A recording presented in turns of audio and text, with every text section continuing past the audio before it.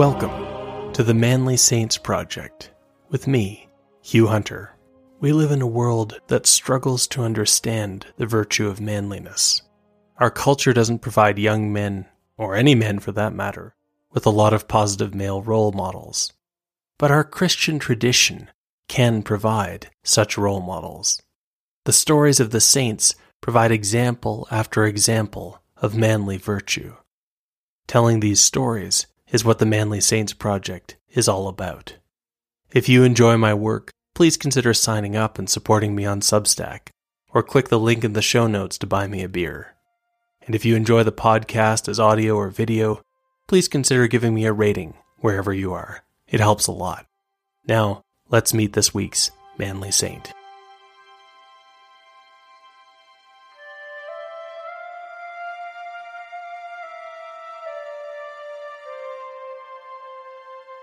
Join me today to meet a patriot saint in exile. Name: Zygmunt or Zygmunt Feliński. Status: saint. Life: 1822 to 1895. Feast: September 17th. Warsaw was on a knife's edge when Archbishop Feliński arrived in 1862. The tension had been building up for a very long time. Once, Poland had been great. In the 17th century, it had been the Poles who had summoned their mighty heavy cavalry, the winged hussars, and saved Europe from the Islamic conquest of the Ottoman Turks. But soon, Poland slipped into the control of other nations, and eventually the country was conquered and divided. In 1815, the Russian occupiers had made their piece of Poland freer and more independent. The taste of freedom made the Poles want more. Poland had rebelled, rising in 1830, and again when revolution swept across Europe in 1848. As a result, the Russians had cracked down, and Poland was less free than ever. By 1861, Russian forces were trying to lock down the city of Warsaw to prevent the beginnings of yet another uprising. The Polish nationalists had devised a plan for holding their meetings away from Russian eyes. They met in churches. The nationalists didn't think the Russians would dare to enter churches to break up their meetings for fear of stirring up more anger in Catholic Poland. But of course, the trick wouldn't work forever. In the fall of 1861, Russian forces had entered the Warsaw Cathedral to break up a nationalist meeting. The invasion of the cathedral did, indeed, enrage many Poles. Many looked to the church to see what the response should be. And just then, when the church desperately needed leadership, the Archbishop of Warsaw died. Warsaw was under the control of a priest administrator, who ordered that the churches of Warsaw all be closed in protest. As a result, the priest administrator was arrested. The churches stayed closed. A month passed, then 3 more. Now, Poles were angry at Russians, Russians were angry at Poles, Catholics were angry that the sanctity of their churches had been violated, and angry again that the churches were closed. This had been going on for 4 months when Archbishop Zygmunt Feliński arrived in the city, and the whole complicated situation became his problem. The truth was that the Pope had scrambled to find a replacement for the Archbishop of Warsaw. Still, in many ways, Father Zygmunt Feliński had seemed like the ideal candidate. For one important thing, Zygmunt Feliński was Polish. He had been born in 1822 in Volyn, in the northwest tip of modern Ukraine. Feliński's family story was connected with the Polish fight for independence. His father had died when Zygmunt was only 11. When Zygmunt was 16, his mother was arrested. She had been identified as a Polish nationalist, working for Polish independence. She was sent to Siberia, and Zygmunt and his brothers and sisters were taken in by a family friend. The friend soon recognized that Zygmunt was an unusually intelligent young man, and made sure that Zygmunt got an education, first in school and then in university. Zygmunt went to Russia, to Moscow, where he studied mathematics. Then he went to Paris to study French. This was especially useful because French remained the language in which most European countries communicated. Russia would try to get off the French standard, sending an important message in Russian to the Chancellor of the Second German Reich, Otto von Bismarck. Bismarck simply ignored the message, and when the Russians finally followed up, he told the ambassador that they had received a communication in some foreign tongue, but no translator had been able to decipher what it might mean. The Russians went back to using French. Even though he had studied in Russia, Zygmunt Feliński must have been eager to strike a blow for Polish independence. And in 1848, when he was in his mid-20s, he got his chance. All of Europe seemed to rise up, demanding reforms and change and freedom, although for the most part the revolutionaries did not succeed. Zygmunt joined the Polish revolutionaries and was wounded in the last phase of the fighting. The failure of the revolution was a disappointment. Zygmunt Feliński now had to decide what to do next. He was almost 30. He had worked as a tutor for the wealthy, and he was well placed to begin a career as a professor. But something was tugging him in another direction. In 1851, Feliński entered the seminary. He was ordained in 1855 and sent back to Russia, to St. Petersburg. And once there, he began to display the energy he would have for the rest of his life. He was a spiritual director. He worked as a professor of philosophy. He founded an order of nuns, the Congregation of the Franciscan Sisters of the Family of Mary. He helped the poor in his parish. And the dynamic new priest started to make converts, shocking Russian high society when several aristocrats started attending his parish and found religious vocations of their own. Feliński's profile rose, and soon people were giving him the sideways compliment of calling him the best priest in Russia. Father Feliński was in Russia in 1862 as Warsaw looked about to explode and the Archbishop of the city suddenly died. The Pope did not have anyone ready, but the best priest in Russia sounded like the right man for the job. And so it was that Father Feliński became Archbishop Feliński and was sent to Warsaw in February of 1862. The city was under martial law. The churches had been closed for 4 months. It was a mess. The first thing that the new archbishop did was to reopen the churches. He reconsecrated the cathedral, which had been profaned by the Russian army violently forcing their way in. A few days later, he reopened all the churches, ordering a 40-hour exposition of the Blessed Sacrament across Warsaw. To the nationalists, this was a betrayal. The way they saw it, the church had been on their side, protesting heavy-handed Russian tactics. The new archbishop had given in. Rumors spread that Feliński sympathized with the Russian cause. Some said it had been the Russian Tsar, not the Pope, who had picked him in the first place. Archbishop Feliński saw things differently. He recognized that churches cannot be closed. Every day someone needs confession. People fall in love and need to be married. People get sick and die. The Eucharist assists ordinary people on the path to sanctification.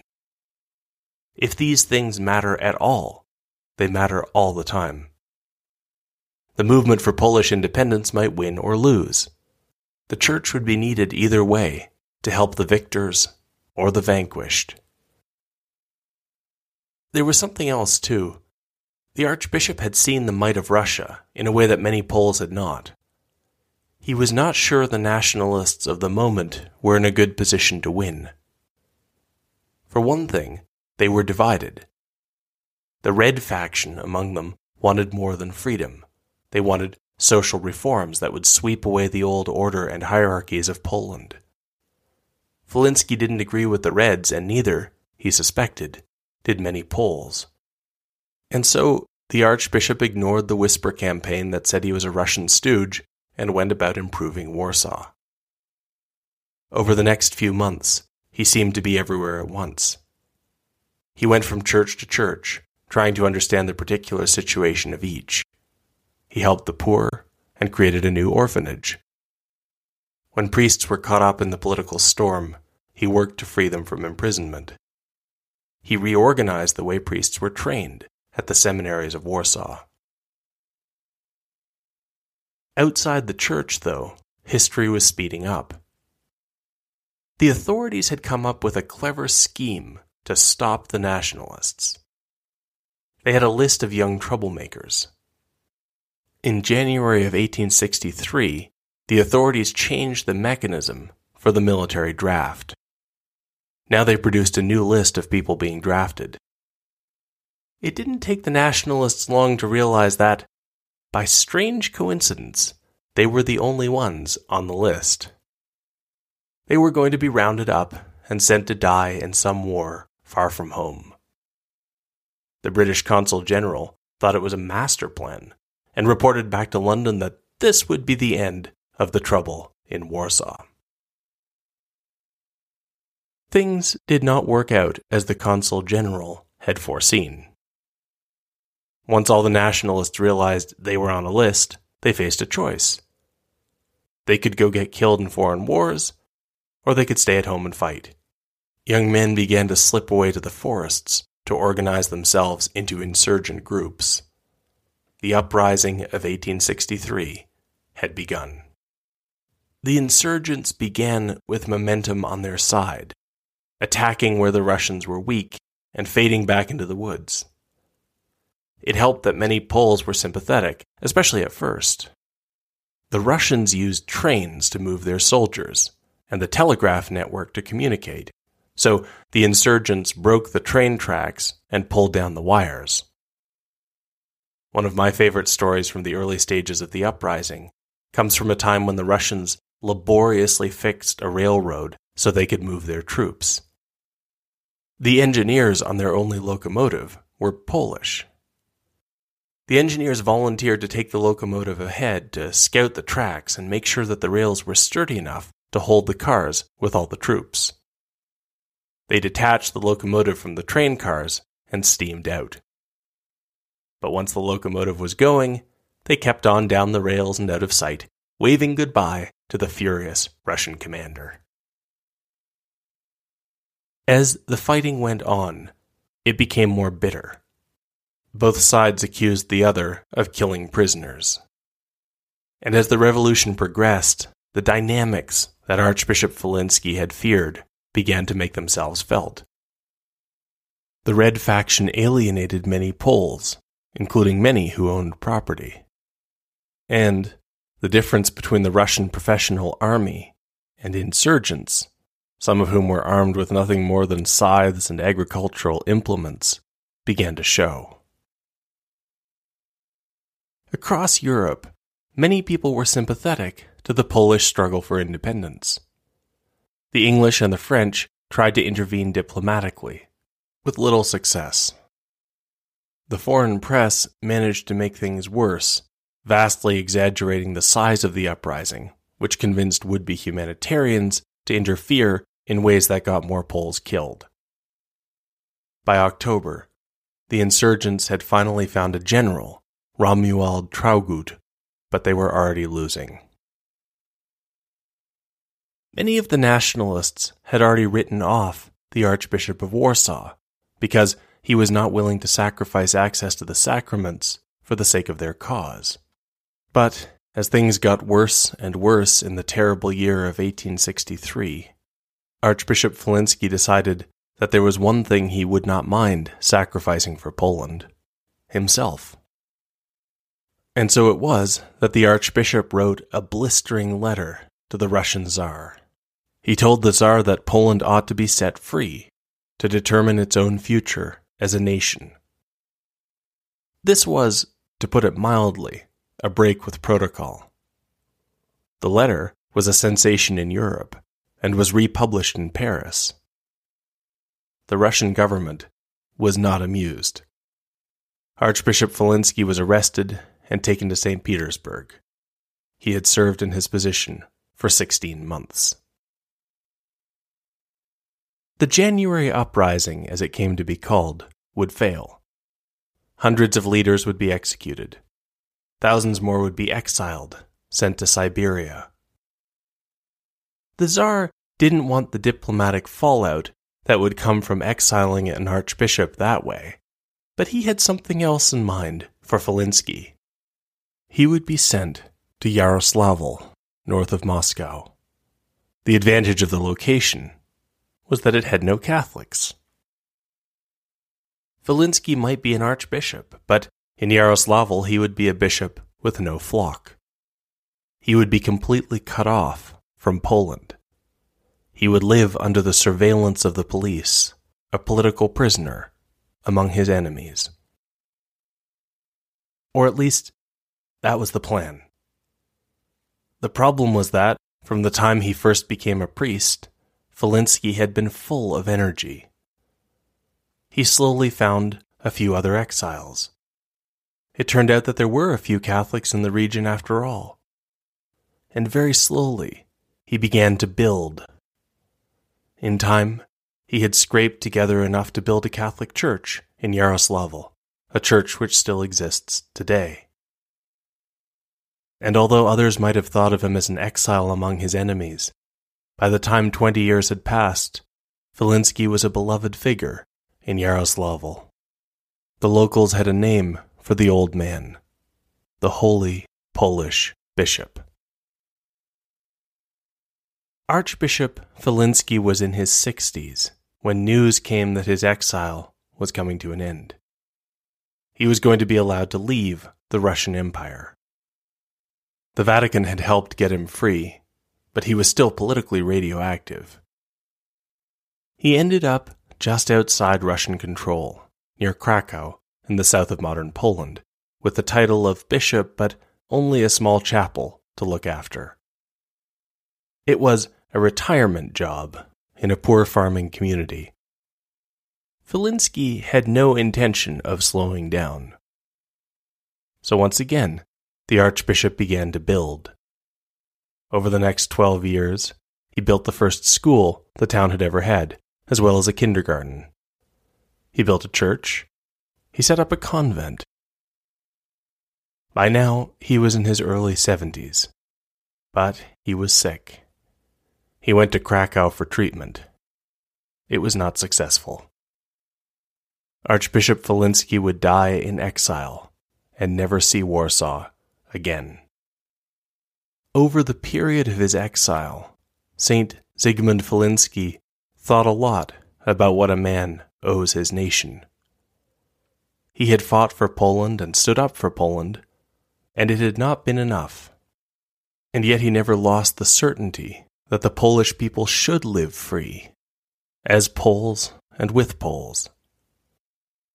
Rather, it seemed to him that this truth fit into God's plan, for a wise man could always see the finger of providence in the course of historical events. The life of a nation, like the life of an individual man, has high points and low points. It contains suffering as well as glory. There are moments of punishment, but also, always, the hope of redemption.